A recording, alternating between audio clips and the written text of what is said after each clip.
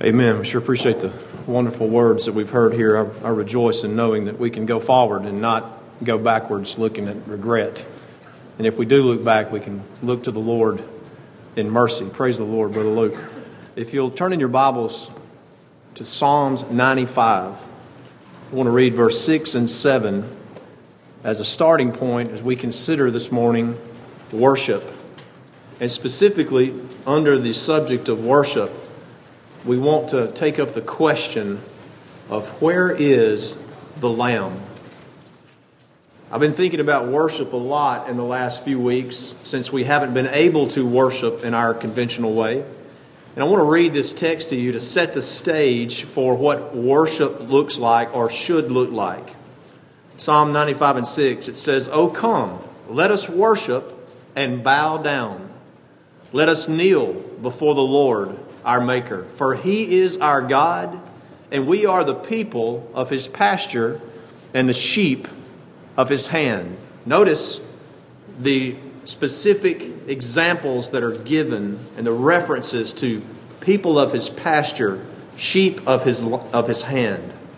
Webster's defines worship as the act of paying divine honor to the Supreme Being. And it can be in the form of adoration, confession, prayer. And I would like to just kind of define it as connecting with God. Connecting with God in public worship. And there's a lot of different ways that people think that you can connect with God. I want to mention a few of those. But as we set the stage for worship and where is the Lamb, we see that already in the psalm written by David, there's a reference to the sheep of his pasture. So we don't want to lose sight of that imagery. Now, if you'll turn to Genesis 22 and 5, that specific question is asked. Genesis 22 and 5, we pick up in the latter half of the verse there where Abraham says, "I and the lad will go yonder and worship." This is when the Lord has called Abraham to go up into the mount and sacrifice his son. So Abraham doesn't have any doubt about what he's going to do. He's going to pay homage to God. He's going to pay respect to the king. See? Because that's what worship is. Worship by definition, even the definition of the Hebrew word worship, is to bow in homage to royalty. So Abraham understands, I'm going up the mountain with my son to worship, to pay homage, to bow down before the Lord God, Jehovah. This is an example of early worship. He says, Abraham took the wood of the burnt offering, laid it upon Isaac his son. He took the fire in his hand and a knife, and they went both of them together. And Isaac spake unto Abraham his father, and said, "My father." And he said, "Here am I, my son." And he said, Isaac said, "Behold the fire and the wood, but where is the lamb?" You see, even Isaac, he was probably 15 to 20 years old at that time. Isaac questioned their mode of worship because they were missing something from worship. Abraham's going up the mountain to pay respect to God. And as he goes up, Isaac says, we can't properly pay respect to God because we're missing something. We're missing a lamb. And of course, Abraham uttered those amazing and glorious words. He said, "My son, God will provide himself a lamb." I tell you, Abraham had hope as he went up that mountain that God was going to provide. Now, when it comes to connecting with God, there's all types of different ideas about connecting with God, and specifically in worship. I think about Michelangelo's painting on the Sistine Chapel. There's one segment of it that shows Adam in the painting reaching out with his finger, reaching up with his finger, and an image painted of God reaching down, and their fingers are almost connecting. You know, we don't understand what Adam had. Adam had a connection to God. He was the firstborn of God in the sense of a human being. We know that Jesus was the first begotten of God, that He is the Son of God. But in terms of a creation, Adam, as it says in the genealogy there, I think it's in the book of Luke, it says that he was the Son of God. God created him, you see. And he walked with Him openly. He had fellowship with God. Can you imagine the loss that Adam suffered over losing that kind of fellowship? You see, our desire for that connection with God, as Michelangelo displayed there on the Sistine Chapel, our desire stems from the fact that there was a time when Adam himself walked with God. He saw God face to face, and he was connected in a way that we can only imagine of. Now you think about that connection of Adam in the Garden of Eden there before sin came into existence, and then contrast that with coming down to the days of Moses out there on the mountain whenever he went up into the mountain, or before he went up in the mountain, and God actually appeared to the people. Remember, I've told you that before. Don't lose sight, because of the movie, The Ten Commandments. Don't lose sight of what really happened there. God spoke to the people first, and it was a fiery earthquake and fire up on the mountain, and scary. The mountain shook. The only thing holding the mountain together was the power of God. And the people said, tell God we don't want to hear from Him in that way. What a contrast from walking in the garden in the cool of the day with the Lord to the fiery mountain where they cried out, we don't want to see this anymore. It's too much. Now you think about the Greek pantheon of gods. You know, the Greeks saw gods as individuals, female and male, and they sought to please their gods by various rites and things that they did. Some of them were very vulgar and very twisted and horrible. And then you think about the way that the Hindus have depicted God and connecting with God. You know, they've got about 30,000 false gods, and every single one of those false gods, there's not a single samak God in there. You know, there's not a single smiling God. They're all frowning. I say that's a sad and judgmental depiction of God, is it not? And then you think in modern days, you have, and this has not just been in modern times, it's been going on for a number of years, but you think about the Muslim depiction of God, where Allah demands the ultimate price of destroying other people to please Him. And you get to go to paradise, and there you're rewarded in paradise because you have destroyed infidels. And then contrast that with postmodern Christianity in America today, where they're basically, in a sense, they say there is no God. But in reality, the individual is the God. You understand? They seek to connect to a higher power within. You know, who I am, the glory of me, myself, and I. You know, the unholy Trinity. Me, myself, and I. As opposed to God's holy Trinity of the Father, the Son, and the Holy Ghost.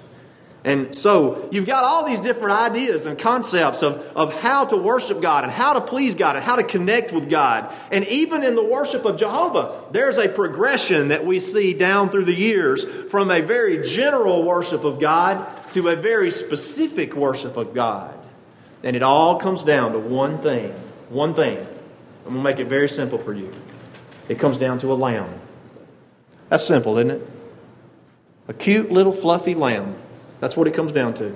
You want to know about connecting with God? Why we do what we do? What it all comes down to? It comes down to a lamb. So let's go on a little survey here in our time this morning. Back together worshiping and coming before the Lord. Bowing before the Lord. Kneeling before our Maker. And let's search for the lamb. Let's see where the lamb is through the Scripture. First of all, we've looked right here in Genesis where Isaac himself was searching for the lamb. He says, where is the lamb? So let's back up just a little bit and consider in Genesis, the 3rd chapter, where we find that Adam has offended God. Adam has broken the covenant that God made with him. And I'm going to say, I believe that they were clothed with lambskins. Lambskin is a very soft substance. And I believe our merciful Father in heaven, I don't think he'd have got an old camel hair to clothe them. I mean, he could have. And it doesn't say, but I personally believe, and I won't take exception to someone if they think it was something else, but I believe the Lord slayed a lamb. And He took the hair, the fur of that lamb, and He made coats of skin for them. That would have been a very comfortable substance for them to have worn. And by the way, it was a tunic that it says that it covered from neck to knee. That's a good, as a side note, that's a good way, a good guide to go by when we seek to cover ourselves out in public, from neck to knee. And so in the book of Genesis, the 3rd chapter, and then the 4th chapter, you find where the first murder occurred over what? It occurred over a lamb.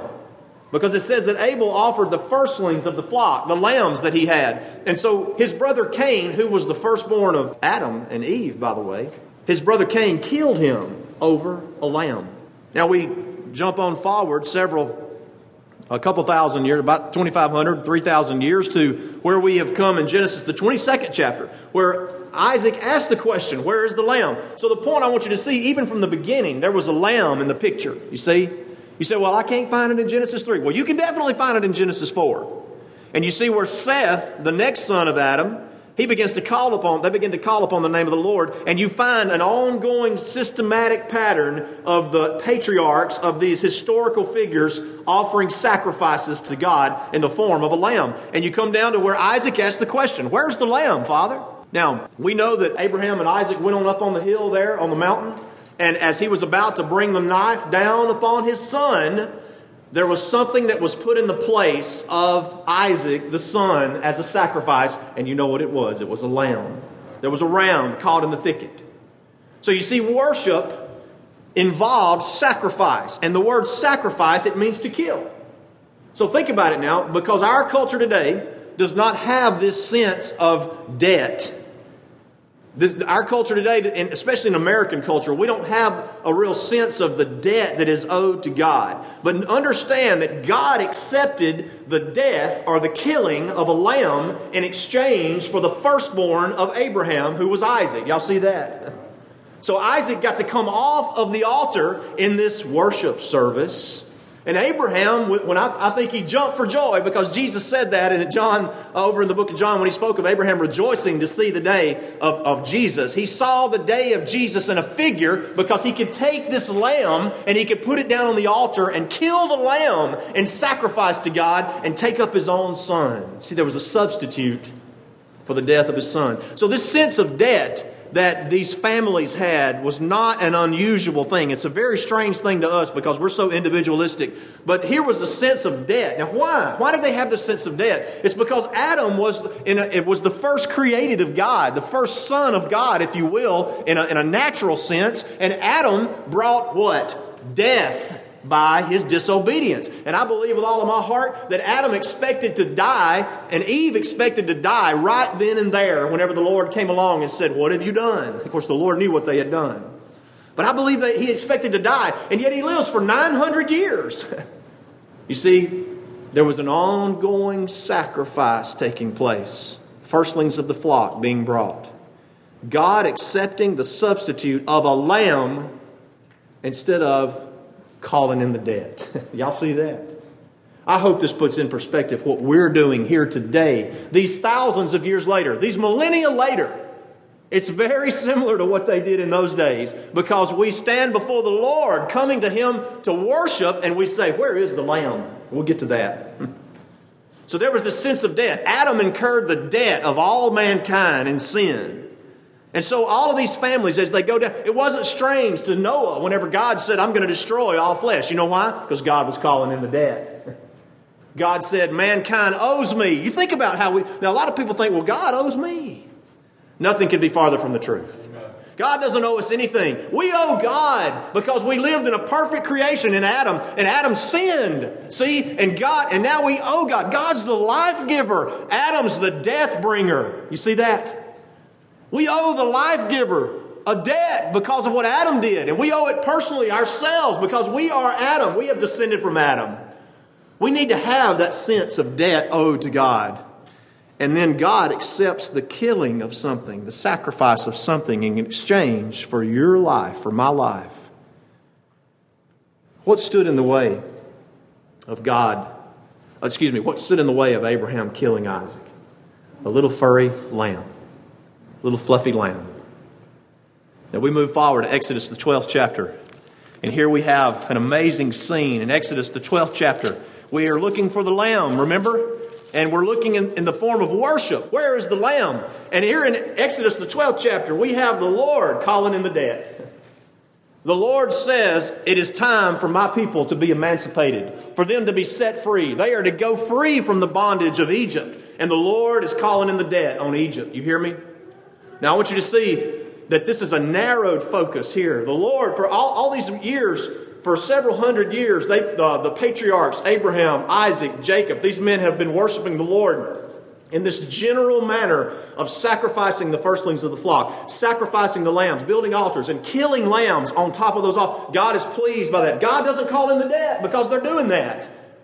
And now the Lord says, "I want my people to go. Pharaoh will not let them go. I'm calling in the dead." You see? Not only did Egypt owe the debt, but Israel also owed the debt too, right? Don't ever forget that. Someone might say, well, yeah, well, they might have said, well, I'm an Israelite, so I'm special, I'm privileged. No, they were just like anybody else. They were just the chosen nation of God. They still owe the debt to God, you see? So we have this narrowed focus where in the law, the Lord codifies. He brings together all of the principles of the worship in which involves this lamb, you see? And the Lord says in Exodus, the 12th chapter, He tells them what to do. He says in verse 3, speak to the congregation in the 10th day of the month. They shall take them every man a lamb according to the house of their fathers. And he says in verse 12, for I will pass through the land of Egypt this night and will smite all the firstborn in the land of Egypt. Did you catch that? The firstborn? Did you hear that? He's going to smite the firstborn. Why? Because there was a sense of debt that the firstborn owed to God. See, God exacted the debt on Cain, you remember? Whenever He sent Cain out. You remember that? That's how God exacted the debt on Cain. And then you say, well, what happened to Abel? Cain murdered Abel. And then you have Seth come along, which basically took the place of the firstborn. And what does Seth do? He's sacrificing lambs. You see? He says, I will call in the debt and smite the firstborn in the land of Egypt, both man and beast, and against the gods of Egypt I will execute judgment, and the blood of the lamb shall be for you a token upon the houses where you are, and when I see the blood, I will pass over you. Let me tell you something. God is calling in the debt. There's no power that's ever existed like the destroyer that was coming upon the land. I tell you, there was nothing that could resist it. I've told y'all before how it used to scare me as I was a 6 or 7 year old child, and we'd watch the Ten Commandments, and I'd see that scene where the fog was coming through, which was representative of the destroyer, and that scared me. You know, old Joshua was jumping in the movie. Joshua was jumping from step to step, and he finally gets in the door where the blood is on the door, and he's safe, and they hear the cries going on. That was an incredible depiction that Hollywood came up with of that. But I tell you, it was worse than that.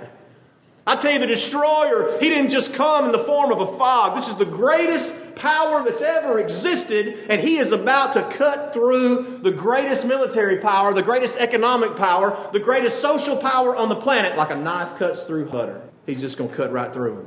Nothing can stop the destroyer. Nothing can keep the destroyer away. And yet we read that there is something that is going to stay the hand of the destroyer. And what is it? Surely He'd set up this powerful lion or the lion's blood, you know. Surely He had set up some great rhinoceros or some maybe dinosaur that was still in existence at this time. You know, take the blood of the Tyrannosaurus, and I see that teeth-bearing type animal with blood on it. Now, what does God say is going to stand between the greatest power that's ever existed to destroy? What's going to stand between that and your destruction? A little fluffy lamb. That just seems crazy, doesn't it?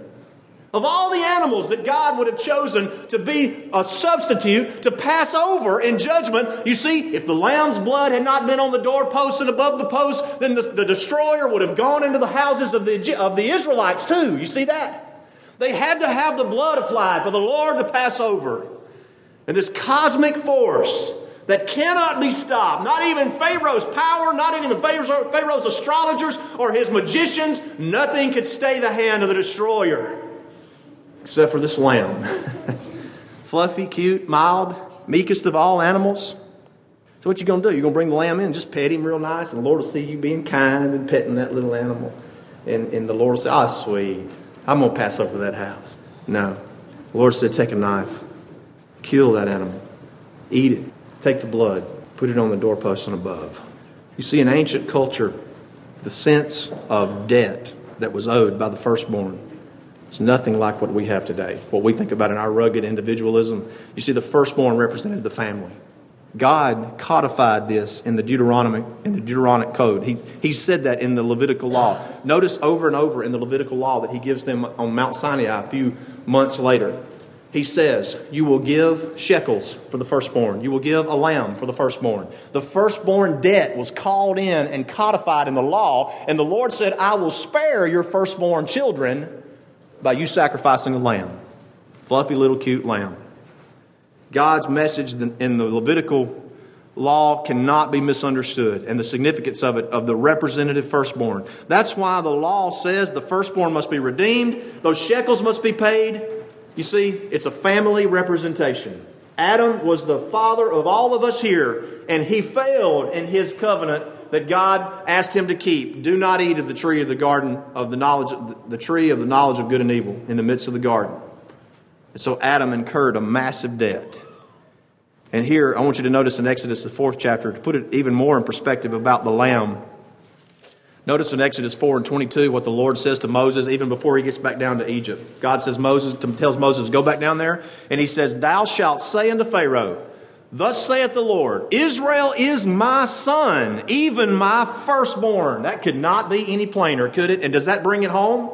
He says, "Israel is my firstborn, and I say unto thee, let my son go, that he may serve me. And if thou refuse to let him go, behold, I will slay thy son, even thy firstborn." You see God's calling in the dead. Let me tell you something. If you live your life in a way, in that sense of the debt that you owe to God, it'll cause cosmic change in your life. So when bad things happen to you, like many people who think God owes them something, they start shaking their fist at God and they say, "Oh, why are you doing this to me, Lord?" When most of the time He's not. But when things happen to you and things go wrong, you just kick back and you say, "Yeah, I've had it good for a long time. God's been good to me. I don't deserve anything anyway." I like what Brother Lonnie Mazingo said years ago, and it's never left me. He said, if you look at yourself as a rug and somebody steps on you, what's the big deal? Yeah, I'll get that one in a minute. That doesn't mean that you just go around and let people walk all over you. But in the sense of when you look to God and you think about the debt that you owe God, Abraham was not shocked that the Lord was calling in the debt on his son. But as he walked up that mountain, out of his own mouth, he said, God will provide himself a lamb. He had hope, you see. He's thinking, maybe I won't have to sacrifice my firstborn, my lamb, my little Isaac. Maybe I won't have to sacrifice him. Maybe God will provide something. And oh, did he provide something? You see, whenever it comes to the offense, when it comes to the debt that owes, somebody has to absorb the loss for the offense. There might be somebody that says, well, why can't God just get over it? Why can't he just forgive and forget and go on? Then you don't understand God. He's holy. He's harmless, he's pure, he's undefiled. His eyes cannot behold sin. He is too pure. And when Adam sinned, Adam incurred that debt and God was offended. Somebody has to bear the loss for the offense. Now, from our standpoint, each other, you can look at that a couple ways. You can say, well, I'll exact payment for the offense that you have caused me. I'll take it out of you.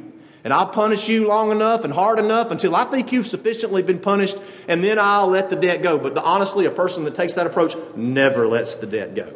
They never let it go. And they become a hard and cruel and calculating, hard-hearted person by looking at debt that way. The other option is to absorb the loss yourself. Aren't you glad that our Lord in heaven chose that second option?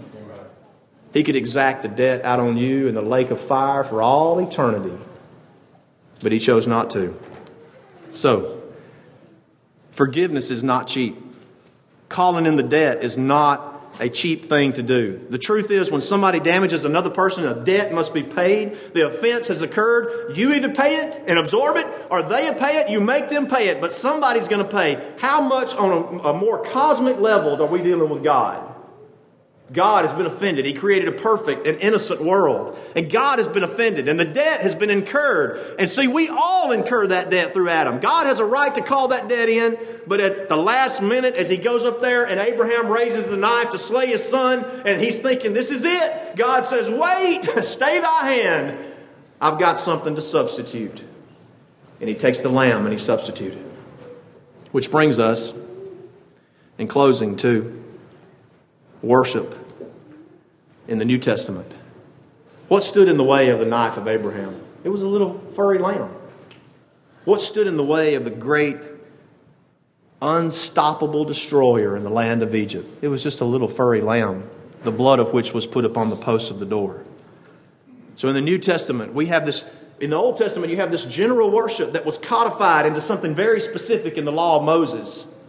And now in the New Testament, we have something. We've gone from general, we've gone to specific, now we've gone to spectacular. Spectacular, where it's all been revealed and we understand where the Lamb is. In the New Testament, where is the Lamb? You see, this is a spectacular revelation, and God has expanded our understanding of what it means that it all comes down to a lamb, that God has been offended, and He has a right to call in the debt. John says in John, the 1st chapter, the 36th verse, as he's walking there, he says, "Behold the Lamb of God." I believe John understood a sense of what Jesus was there to do, even though he faltered later when he was put in prison. He said, "Behold the Lamb of God." Why did he say the Lamb of God? Because he knew that He was the sacrifice, that He was the substitute for sins. So the hammer of God's wrath would not fall down upon the anvil of God's judgment and us be crunched in between that. You see, the hammer fell on someone else. Praise God. Jesus said in John the 4th chapter, the 20th through the 26th verses, the woman at the well was there. You see, that was all about worship. She said, "I perceive that thou art a prophet." And our fathers told us to worship in this particular way, to bow before God and pay homage to God in this particular way. And then others at Israel say to go down to the temple to worship. And Jesus Christ said, "The Lord seeks such." He says, "Woman, you know not what you worship." He said, "You don't understand worship." Oh, how many children of God out there today don't understand worship because they've forgotten about the Lamb of God. They've forgotten or never heard about the debt that is owed to God. And yet it all comes down to the Lamb, you see. He says, "Woman, you don't know what you worship." He said, Jesus had a right to talk like that. We don't have a right to talk like that to people. "Woman, you don't know what you're doing." Or, "Man, you don't know what you're doing." Jesus had a right to do that. He said, "Woman, you don't know what you're talking about."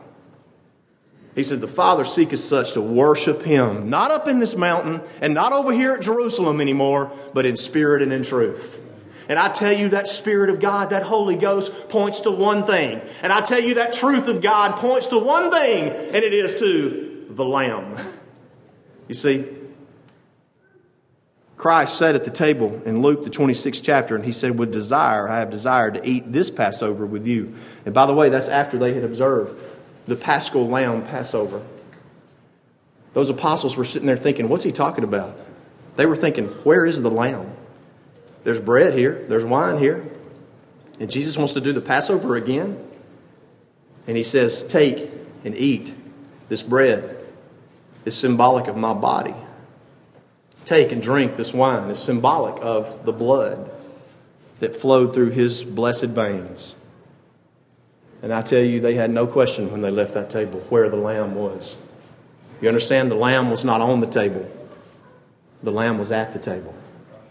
Christ, our Passover, our Lamb of God that He's given for our life, for our judgment. What stands between us and the destroyer? I tell you, it's the Lamb of God. Why did the knife not fall down upon Isaac? It's because of the Lamb. Why did the judgment, the destroyer, not fall upon the people of Israel and they came out a free, emancipated people? It's because of the Lamb. Why does God's wrath and judgment not fall upon you today? You owe Him. Oh, child of God, I owe Him. Oh, what a debt the Apostle Paul felt like he owed to God when he recounted the times that he had persecuted the church of God and he'd murdered people and murdered Stephen and all these others that he had killed. Oh, what a sense of debt he felt that he owed. But praise be to God, he understood something about the sacrifice and the worship, and it was the Lamb of God. The Lamb had paid for his sins. The Lamb had paid for his murders. The Lamb had paid for the offenses that he had incurred. The Lamb had paid for the debt that the Apostle Paul owed. And I say that to you today, child of God. You owe God. Aren't you glad that He doesn't do like men and fickle women and even children and exact their judgment and their loss out on each other and make you pay until it's done? Aren't you glad we don't have a God that's like that? God has exacted His judgment and taken out His wrath upon His only begotten Son. By the way, I'm sure you guessed it. He's the firstborn. John 3:16, He says, for God so loved the world that He gave His only begotten Son so that we would not have to fall under the wrath of God. Psalm 2:12 says, speaking of worship, it says, kiss the Son. Isn't that beautiful? You know what that means? We're talking about connecting with God and worship. It all comes down to one thing, a lamb, the Lamb of God. And isn't it beautiful to know that God doesn't just command us to come in and grovel before Him down on our faces on the ground? Oh, spare me, Lord. Oh, don't have judgment upon me, Lord. Isn't it wonderful that in this day and time of social distancing where we are wondering if we can shake or fist bump or leg bump or head bump or, elbow bump or actually hug or whatever, we're wondering, the Lord says, you don't come in and grovel before me. We might not be able to hug each other. We might not be able to shake hands with each other at this point. But I want you to know the Lord says not only to come in and shake hands with the Lord, not only to come in and hug the Lord in the sense of worshiping the Lamb, but kiss the Son. There's nothing more intimate than a kiss. You see, the Lord says you could come in and embrace the Lamb. Isn't it good to know that it wasn't a velociraptor or a Tyrannosaurus Rex that he required? You imagine trying to catch one of those things? Or it wasn't, like a cheetah that runs faster than anything on the planet. I got to run one of those things down to sacrifice? Are you kidding me? No, it was just a little lamb who would not even know what's going on until it was too late. Until the knife plunged down into them. They just lay there in submission. That's why it says in Isaiah, the 53rd chapter, he was led as a lamb before its shearers are dumb. You see, he was slaughtered, just like a lamb. The greatest power that ever existed submitted himself as a little lamb.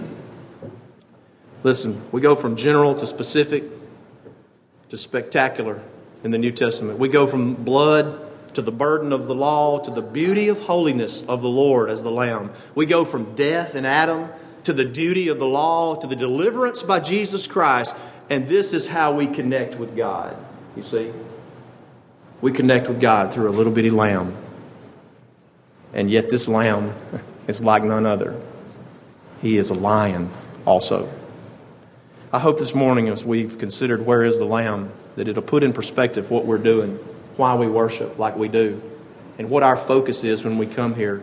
That sense of debt, that presence of the judgment of God has all fallen upon the Lamb of God on the cross, and I'm here to tell you the good news. No matter what regrets you have, no matter what sin you've committed, no matter what you've done or ever will do in the future, the Lord has paid it all through the Lamb of God.